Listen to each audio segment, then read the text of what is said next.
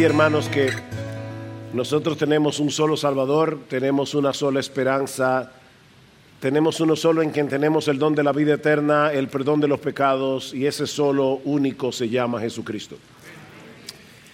Vamos a Mateo capítulo 7.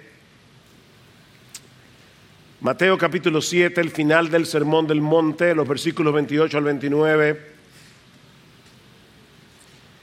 Dice así la palabra del Señor: cuando Jesús terminó estas palabras, las multitudes se admiraban de su enseñanza, porque les enseñaba como uno que tiene autoridad y no como sus escribas.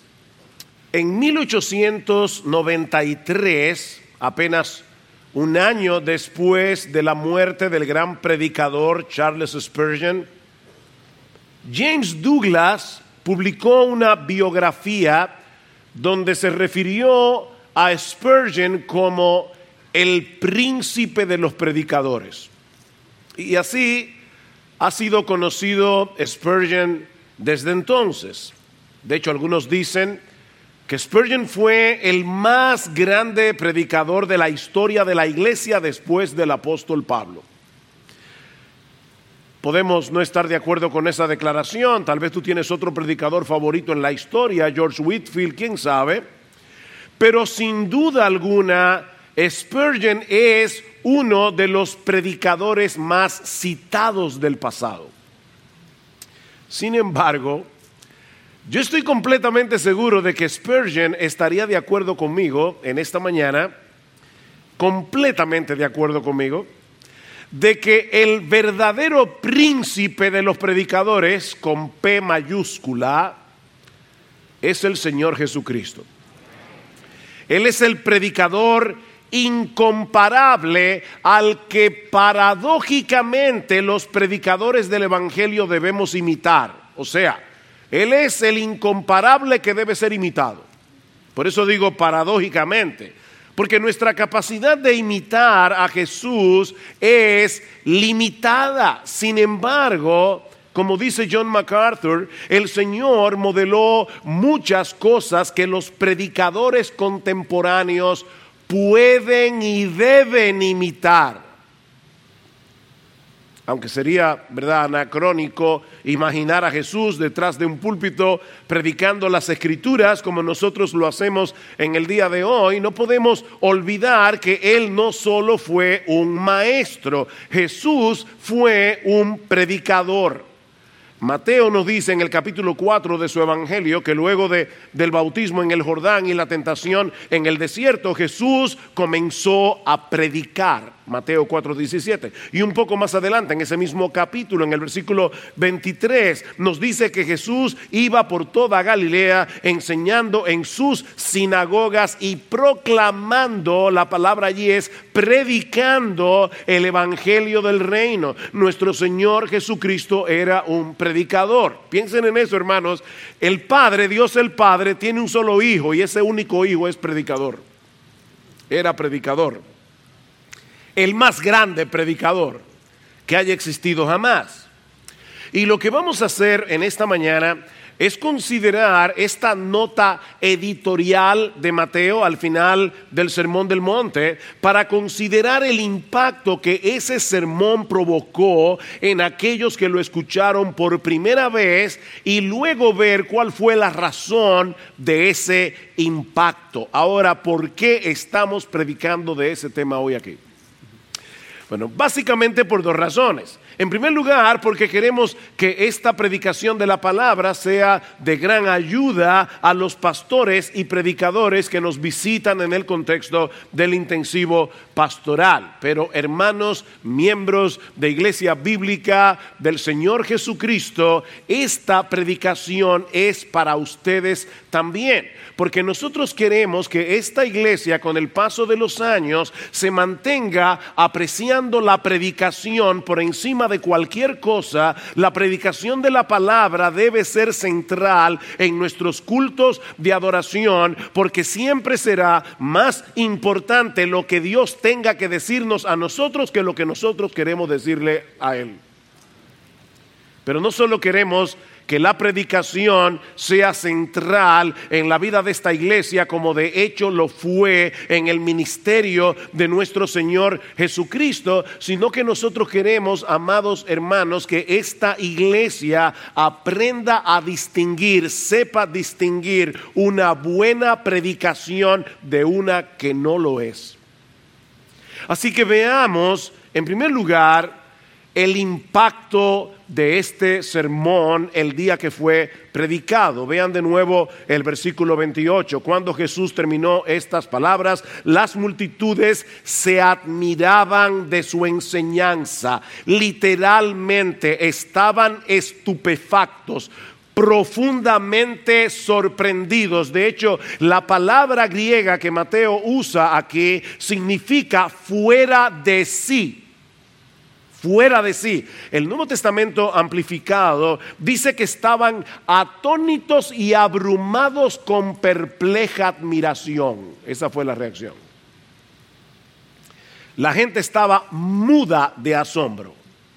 Y Mateo quiere hacernos ver que esto no fue un caso único. El verbo o el tiempo del verbo que Mateo usa aquí nos da la idea de algo que sucedía una y otra vez, una y otra vez, una y otra vez durante todo el ministerio del Señor Jesucristo. En Marcos capítulo 1 versículo 21, en un contexto diferente al de Mateo, dice de nuevo que la gente se admiraba de su enseñanza. Y un poco más adelante Jesús libera a un endemoniado en la sinagoga de Capernaum. Marcos nos dice que todos se asombraron de tal manera que discutían entre sí diciendo: ¿qué es esto? Una enseñanza nueva con autoridad.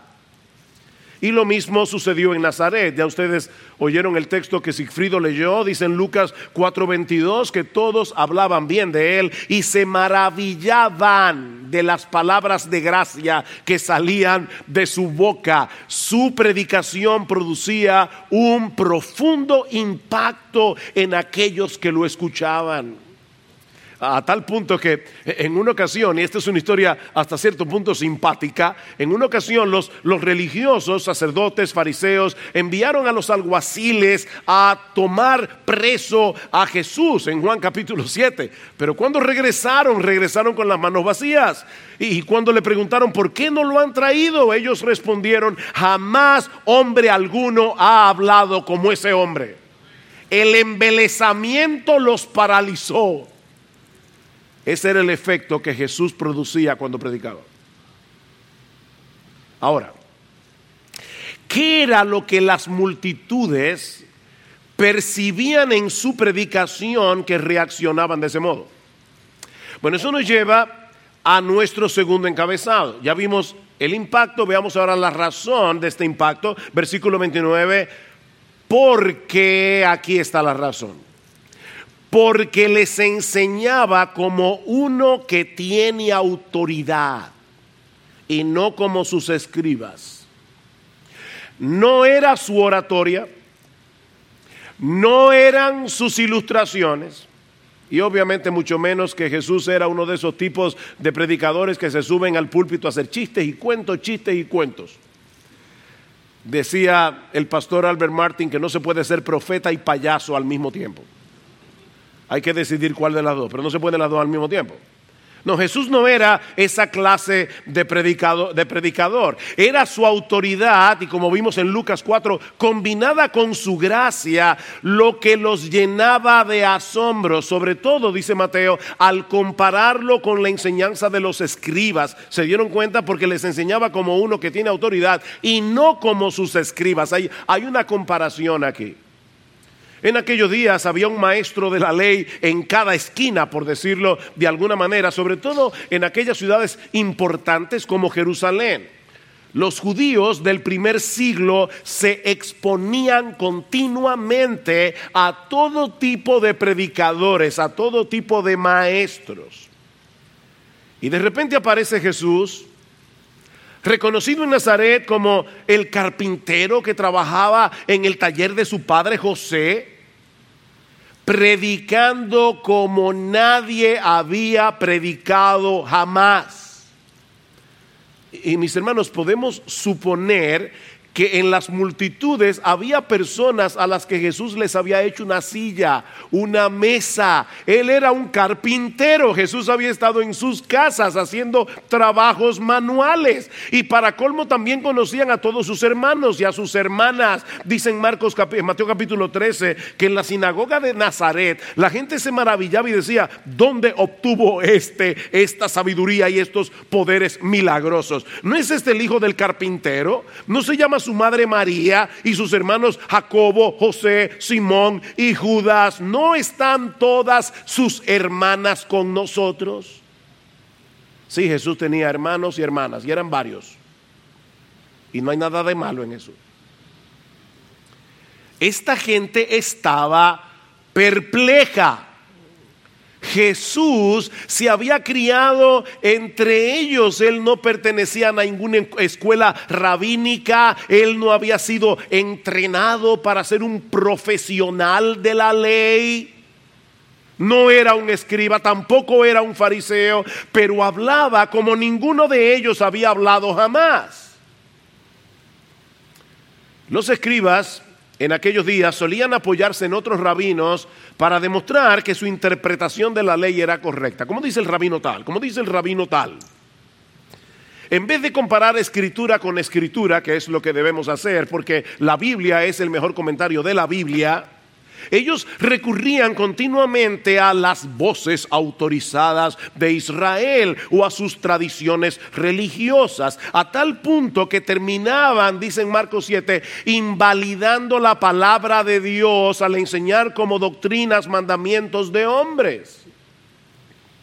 De paso, hermanos, no hay nada de malo en citar a otros pastores, no hay nada de malo en citar a hombres que han escrito buenos comentarios de la Biblia, siempre que no coloquemos la enseñanza de ningún hombre por encima de la palabra de Dios.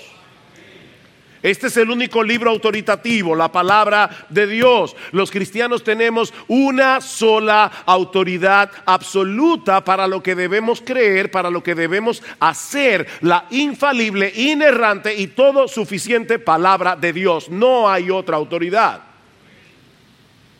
Por otra parte, los escribas se preocupaban excesivamente en los aspectos externos de la ley.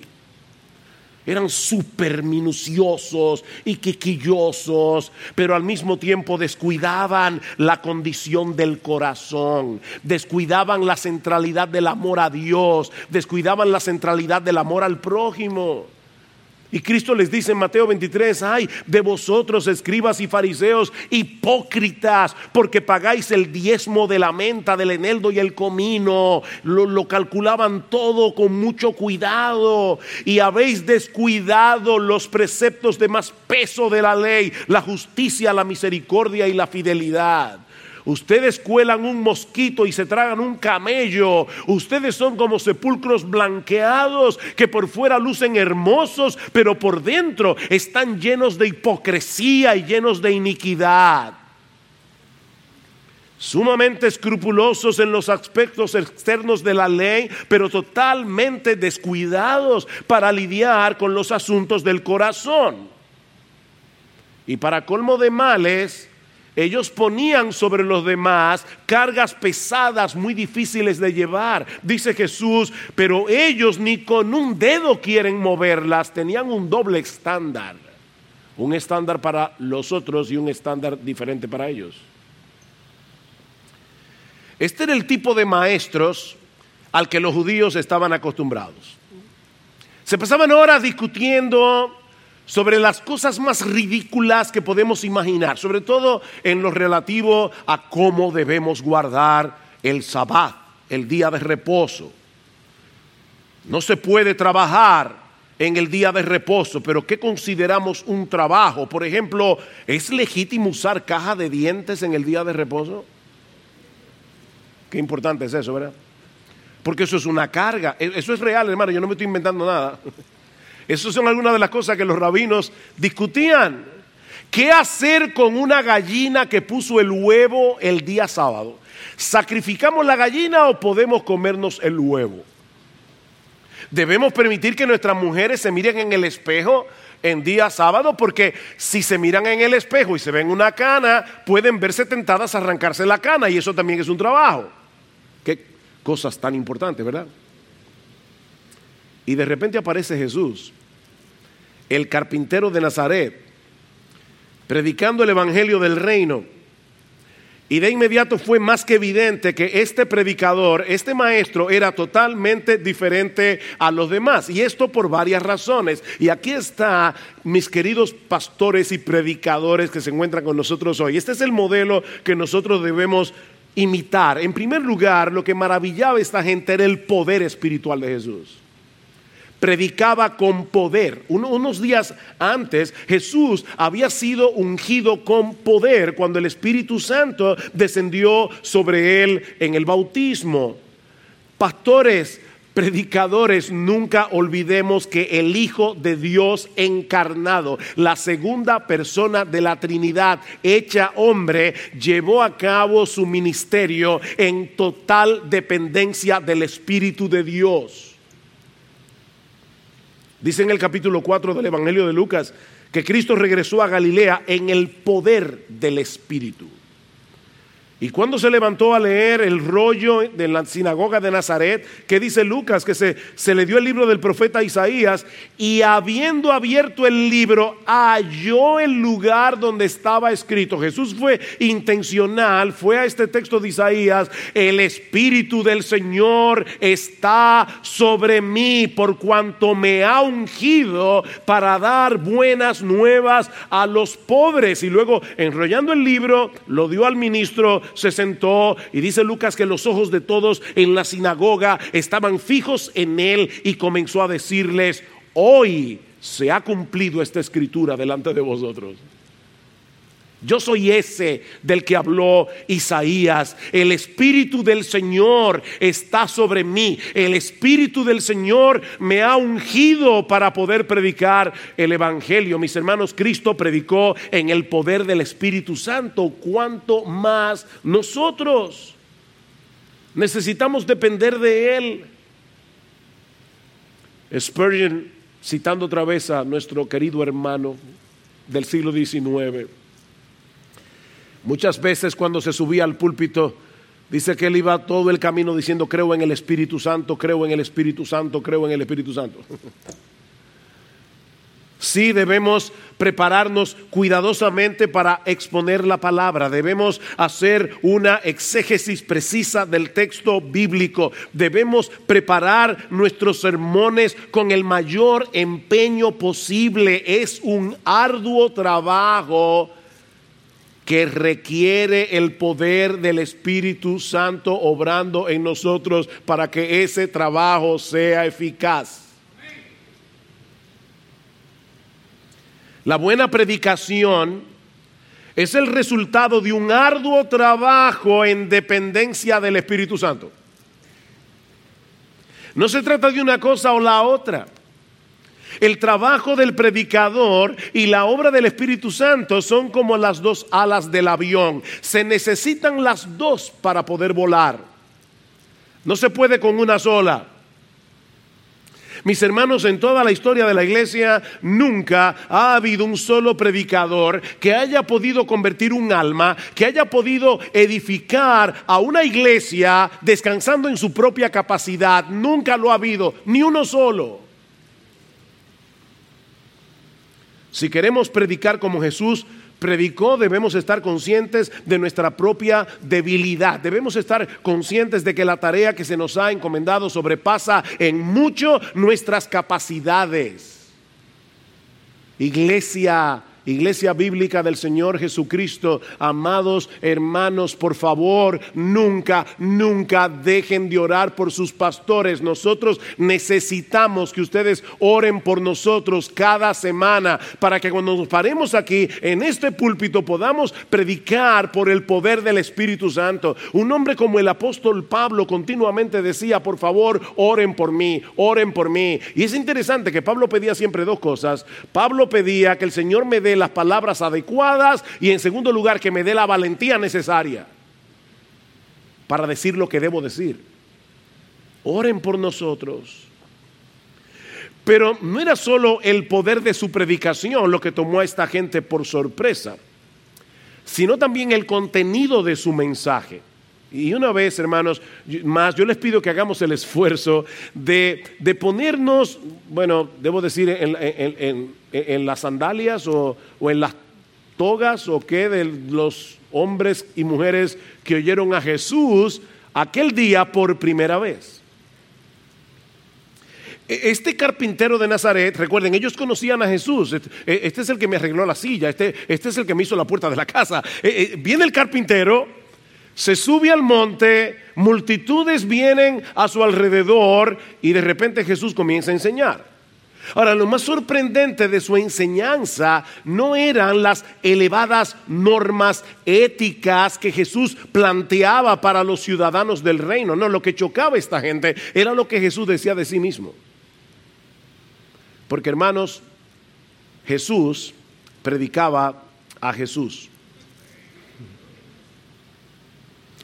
En el Sermón del Monte, el Señor se presenta a sí mismo como el intérprete final y absolutamente correcto de las Escrituras. Esto es lo que sus maestros les han dicho que este texto significa, pero yo os digo. Y todo el tiempo Jesús implicaba, los rabinos se han quedado cortos en su interpretación de la ley, de lo que Dios mandó en el Sinaí. Yo soy el intérprete oficial de la corte celestial. Eso es lo que Jesús dice de sí mismo.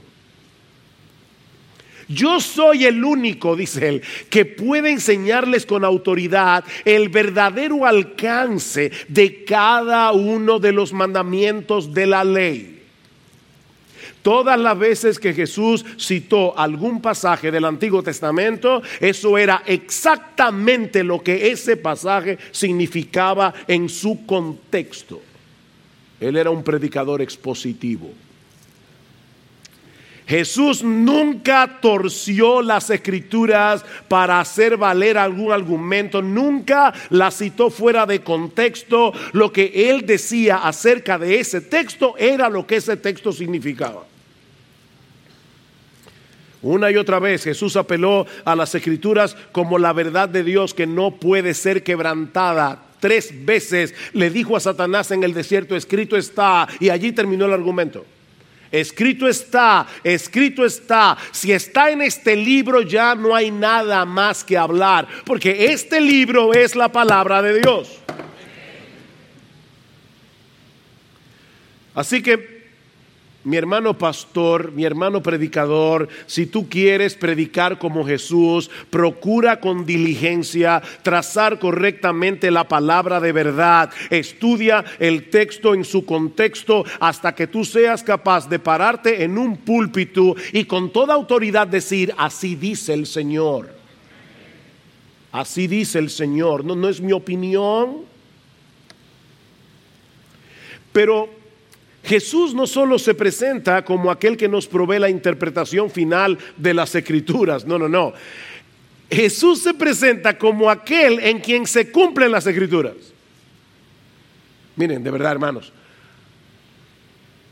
un judío en plena razón, en pleno uso de su razón, jamás habría podido decir lo que Jesús dijo, a menos que fuera el Mesías, a menos que fuera Dios. No penséis que he venido para abrogar la ley o los profetas. No, yo no he venido para abrogar, yo he venido para cumplir todo eso. Todo lo que dijeron los profetas, todos los símbolos del Antiguo Testamento, todas las profecías, yo vine a cumplirlas, no a abrogarlas. Porque de cierto os digo que hasta que pasen el cielo y la tierra, ni una jota ni una tilde pasará de la ley hasta que todo se haya cumplido. ¿Cumplido en quién? Cumplido en mí. Esa expresión, la ley y los profetas, en el primer siglo, no solamente era una frase que designaba todo el Antiguo Testamento. No, esta frase tiene un significado más importante. Señalaba hacia las Escrituras de los pactos que Dios había hecho con su pueblo. La ley y los profetas apuntaban a los pactos, de manera que lo que Jesús estaba diciendo en ese momento, ¿recuerdan el pacto que Dios hizo con Abraham en Génesis 15? Yo soy el cumplimiento. ¿Ustedes recuerdan el pacto que Dios hizo con David en 2 de Samuel capítulo 7? Yo soy el cumplimiento. ¿Ustedes se acuerdan de la promesa del nuevo pacto en Jeremías capítulo 31? Yo soy el cumplimiento. En mí se cumplen todos los pactos del Antiguo Testamento.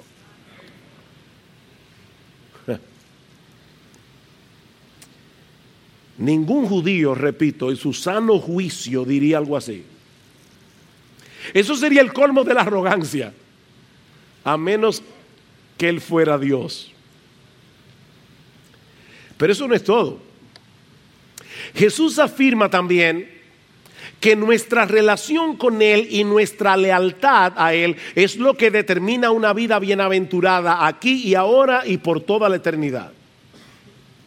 Bienaventurados sois, oigan esto, cuando por mi causa os vituperen y os persigan y digan toda clase de mal contra vosotros mintiendo. Él no dijo bienaventurados los que sufren por causa de la verdad o bienaventurados los que sufren por causa del reino de los cielos. No, ustedes serán bienaventurados cuando tengan que sufrir insultos, cuando tengan que sufrir reproches por causa mía.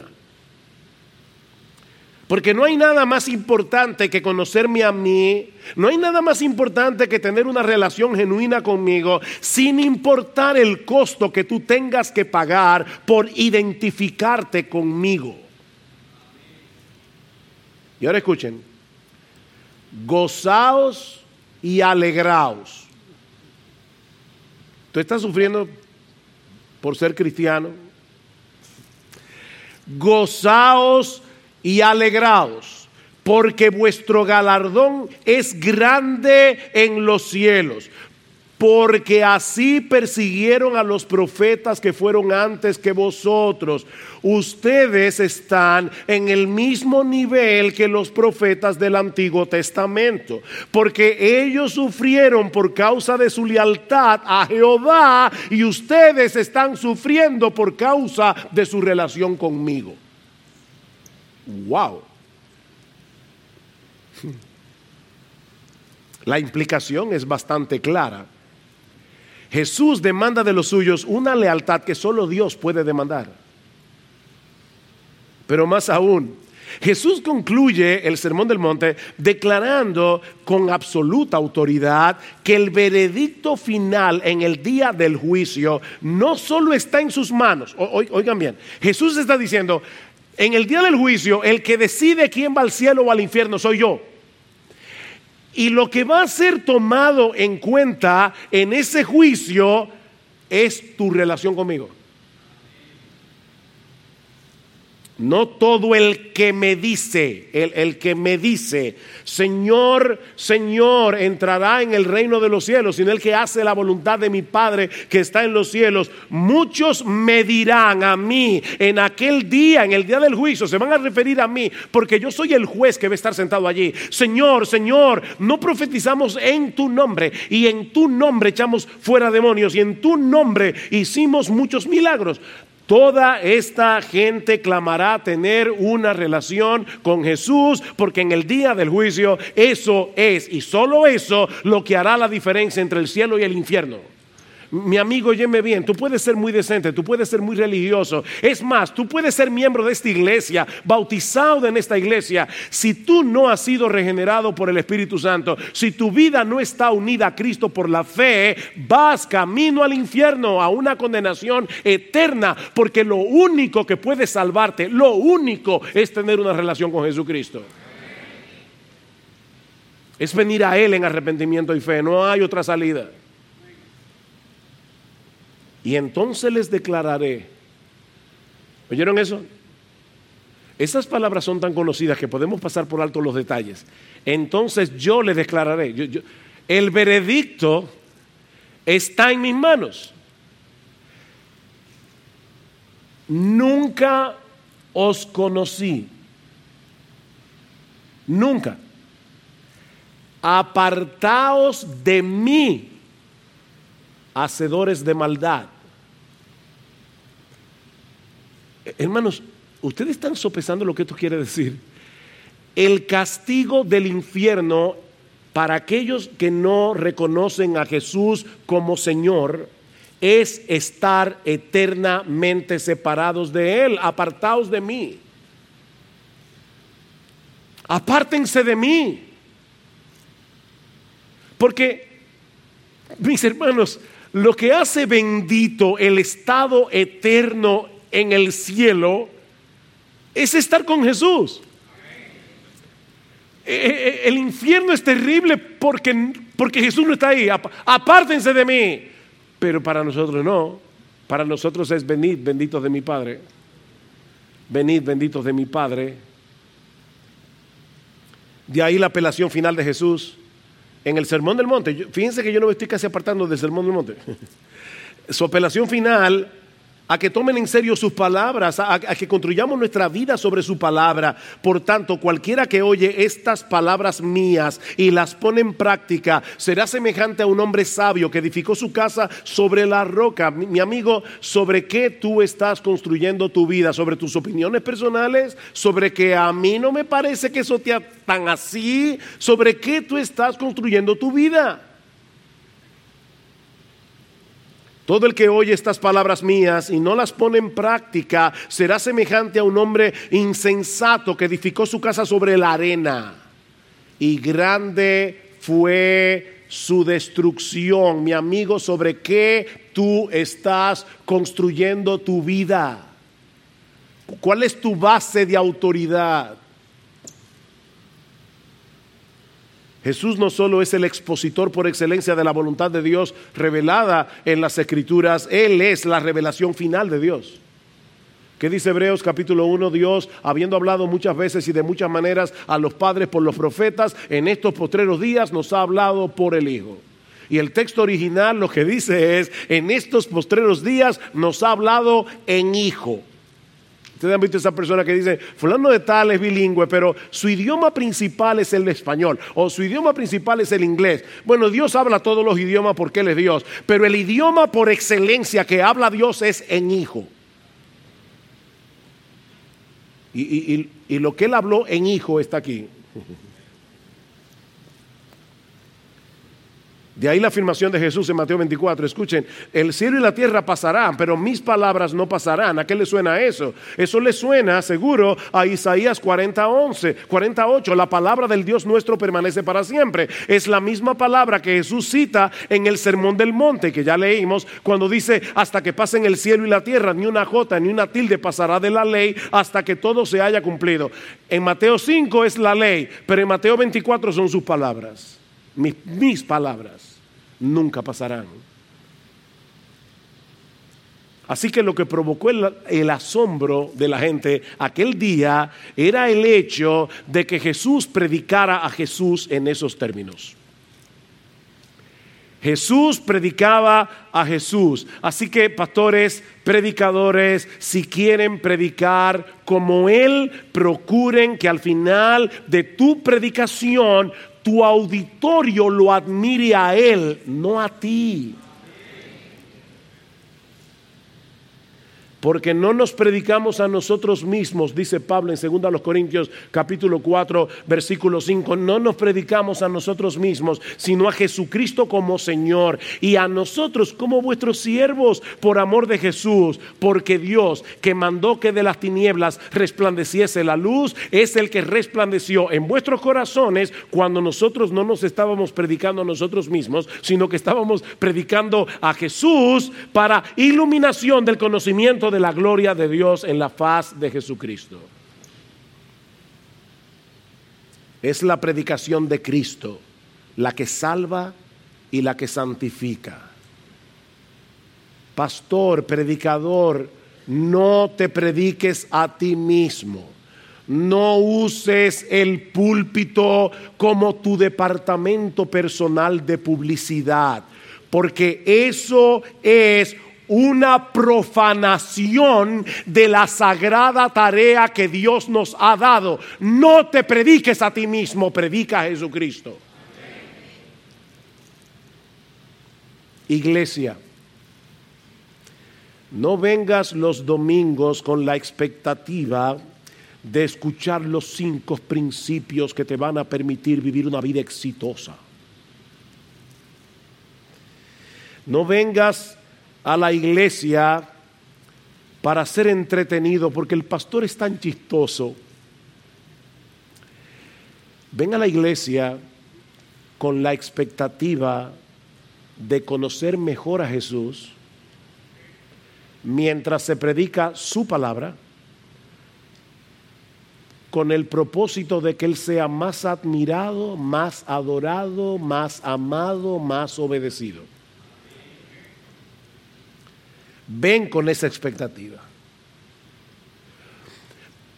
Pero espérense que no hemos terminado. A ellos no solamente les resultaba chocante lo que Él decía de sí mismo, sino también lo que Jesús decía del verdadero discipulado.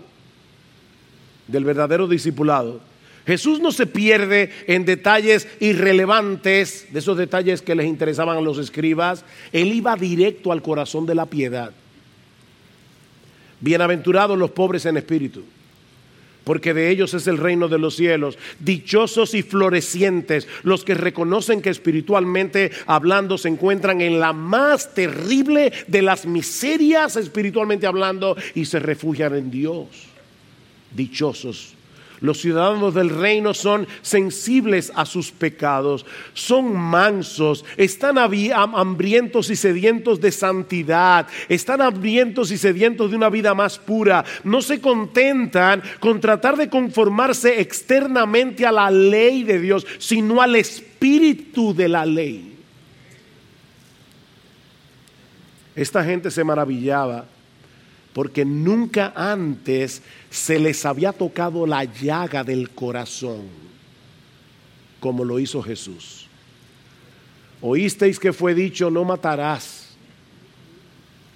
En esa estoy bien, seguro. Pero yo os digo que todo aquel que se enoje contra su hermano, yo les digo que todo aquel que usa palabras hirientes, palabras denigrantes, para descargar tu ira contra tu hermano, tú eres un asesino. Ya tú eres un violador del 6º mandamiento. Uy. Y lo grande es que en medio de todo esto Jesús dice: pero ¿sabes qué? Yo vine a cumplir la ley. No te olvides, no desconecten una cosa con la otra. Yo vine a cumplir la ley. Todo lo que ustedes no van a poder hacer, porque ustedes son unos mentirosos, son unos asesinos, son unos adúlteros, porque el que mira a una mujer para codiciarla ya adulteró con ella en su corazón. Somos todo eso, pero yo voy a morir en una cruz para salvarlo de sus pecados, porque es en mí que se cumple la ley y los profetas. Hay alivio, pero no liviandad. Son 2 cosas diferentes. Si tu ojo derecho te es ocasión de caer, arráncalo. Échalo de ti. Es mejor que se pierda uno de tus miembros, sino que todo tu cuerpo sea arrojado en el infierno. Tu mano te es ocasión de caer, córtatela. Bien claro, ¿verdad? Simple. Nada rebuscado. Por eso os digo, no os preocupéis por vuestra vida, qué comeréis, qué beberéis, ni por vuestro cuerpo, qué vestiréis. ¿No es la vida más que el alimento y el cuerpo más que el vestido? ¿Quién no entiende eso? ¿Qué es más complicado? ¿La vida, el cuerpo humano o el plátano con mangú o el huevo frito? ¿Qué es más complicado? ¿Que Dios te dé la vida, mantenga tu cuerpo, diseñe tu cuerpo, o te provea un plátano con huevo, con queso? No quiero ponerlos a salivar, pero ¿qué es más complicado? Es más complicado que Dios nos dé la vida, es más complicado que Dios haya diseñado el cuerpo. Y si Él te dio la vida, si Él te dio el cuerpo, ¿no te va a dar el plátano? ¿Verdad? Es simple. No se afanen por eso. Fue la conjunción de todos esos elementos sumado a un carácter intachable. Jesús no tenía un doble estándar. Eso fue lo que dejó muda de asombro a las multitudes que escucharon a Jesús aquel día y durante el resto de su ministerio. Jesús hablaba con autoridad porque tenía autoridad. La autoridad del inefable y glorioso Hijo de Dios encarnado. Y ahora escuchen, pastores, no pastores, iglesia bíblica, escuchen esto. Ese Jesús que tiene toda autoridad, le ha dado una autoridad delegada a sus predicadores. Cuando nos paramos aquí, abrimos el texto bíblico y estamos siendo fiel a lo que este libro enseña, estamos predicando con la autoridad de Dios. ¿Qué le dice Pablo a Timoteo? Esto manda con toda autoridad y que nadie te menosprecie, le dice a Tito. Con toda autoridad. Es una autoridad delegada, importante eso. Cuando venimos aquí a dar nuestras propias opiniones no tenemos ninguna autoridad. Pero cuando estamos hablando lo que este libro dice, cuando estamos enseñando lo que este libro dice, lo estamos enseñando con toda autoridad. Es una autoridad que es directamente proporcional a nuestra fidelidad en exponer con precisión las Escrituras, indudablemente sumado a una vida que sea coherente con el Evangelio que predicamos. De paso, hermanos, una vida coherente con el Evangelio que predicamos no es una vida sin pecado, pero sí es una vida arrepentida. El predicador no viene aquí como el tipo que bajó de una nube, el perfecto, el impecable, el que dice, yo no entiendo cómo puede haber cristianos que no. Mire, cuando una gente dice, yo no entiendo cómo puede haber cristianos, todo lo que sigue de ahí para adelante está mal. Porque nosotros también somos cristianos y estamos en un cuerpo de carne y también luchamos con el pecado y también tenemos que arrepentirnos muchas veces y también tenemos que pedir perdón. Así que la autoridad del predicador es directamente proporcional a su fidelidad al texto bíblico, directamente proporcional a su coherencia con el Evangelio. Por eso Pablo decía, mirad por vosotros, Hechos 20:28, y por todo el rebaño en que el Espíritu Santo os ha puesto por obispos para apacentar la iglesia del Señor, la cual Él ganó con su propia sangre. Nosotros los pastores tenemos que pastorear la iglesia, pero Pablo dice, sí, pero antes que eso, cuídate de ti mismo. Cuídate tú. ¿Qué le dice Pablo a Timoteo en 1 Timoteo capítulo 4 versículo 16? Timoteo, ten cuidado de ti mismo y de la doctrina, pero siempre de ti mismo. Comienza por ti mismo. Cuídate tú. Así que nuestra meta como predicadores no es llegar a ser famosos, nuestra meta como predicadores no es llegar a ser populares, no es tampoco provocar el asombro de la gente. Déjenle eso a Jesús. De paso, pastores, debemos aprender de Lucas 4, porque en la sinagoga de Nazaret muchos se maravillaron de Jesús por las palabras llenas de gracia que salían de su boca, pero unos minutos más tarde quisieron matarlo. Mira, si tú estás hambriento de que la gente te admire, si tú estás hambriento de que la gente te aprecie, tú vas a vivir en una montaña rusa, porque el que hoy te da un beso, mañana te tira una piedra. Queridos miembros de Iglesia Bíblica del Señor Jesucristo, por favor, hermanos, no busquen predicadores que les rasquen el oído, sino los que procuren ser fieles a la encomienda que el Señor nos ha dado de predicarlo a Él, a tiempo y fuera de tiempo. El tipo de predicadores que debemos querer en nuestros púlpitos no es el que nos entretiene contando un montón de historias interesantes o chistosas, no es el que nos hace sentir bien metiendo debajo de la alfombra todos esos pasajes que pudieran resultar incómodos. ¿Qué le dice Pablo a Timoteo? Timoteo, te encarezco delante de Dios y del Señor Jesucristo, que juzgará a los vivos y a los muertos en su manifestación y en su reino, que prediques la palabra, que instes a tiempo y fuera de tiempo, redarguye, reprende, exhorta con toda paciencia y doctrina. ¿Sabes por qué, Timoteo? Porque vendrá tiempo cuando no sufrirán, no soportarán la sana doctrina, sino que teniendo comezón de oír, se amontonarán maestros conformes a sus propias concupiscencias. No, yo quiero maestros que me alimenten mi pecado. Yo no quiero maestros que condenen el pecado. Yo no quiero maestros que prediquen fielmente la palabra de Dios. Se amontonarán maestros conformes a sus propias concupiscencias y apartarán de la verdad el oído y se volverán a las fábulas. Pero tú, Timoteo, sé sobrio en todo, soporta las aflicciones, haz obra de evangelista, cumple tu ministerio.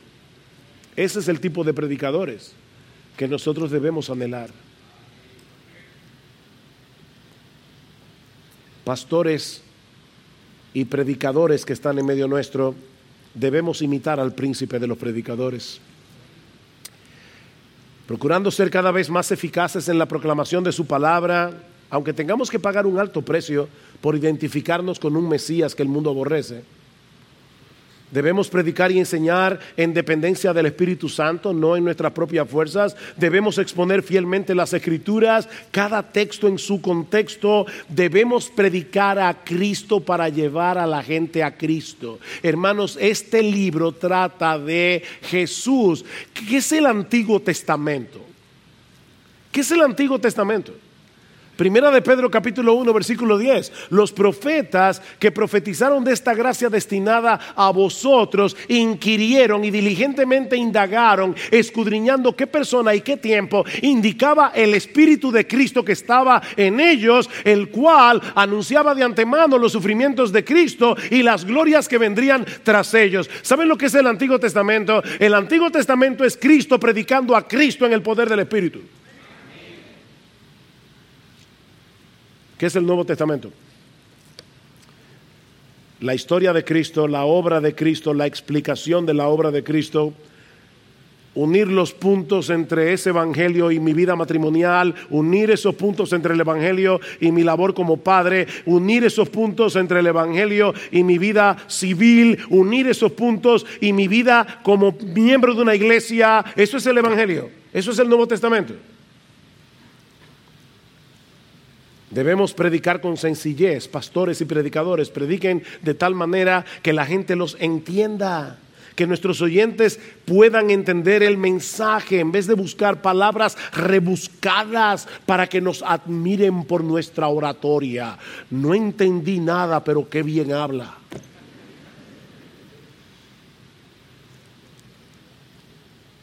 Es un glorioso y sorprendente llamado el que nuestro Dios nos ha hecho. Se trata de una tarea que debemos llevar a cabo, sí, con todas nuestras capacidades redimidas y al mismo tiempo luchando según la potencia de Él, la cual actúa poderosamente en mí. Colosenses 1:29. Yo trabajo, dice Pablo, yo agonizo, pero luchando según la potencia de Él, no en la mía, la cual actúa poderosamente en mí. Y cuando aparezca el príncipe de los pastores, pastores que están aquí en el intensivo, cuando aparezca el príncipe de los pastores, que es también el príncipe de los predicadores, vosotros recibiréis la corona incorruptible de gloria. Y escucharán de sus benditos labios: bien, buen siervo y fiel. Sobre poco fuiste fiel, sobre mucho te pondré. Entra, pastor sufrido, que has venido aquí con un montón de heridas. Ven, hijo mío, entra en el gozo de tu Señor. No fuiste famoso, no eras una celebridad. Tus sermones nadie los veía en YouTube. Nadie te invitaba a predicar en una conferencia. Pero bien, buen siervo y fiel. Bien, en lo poco fuiste fiel, en lo mucho te pondré. Ven y entra en el gozo de tu Señor.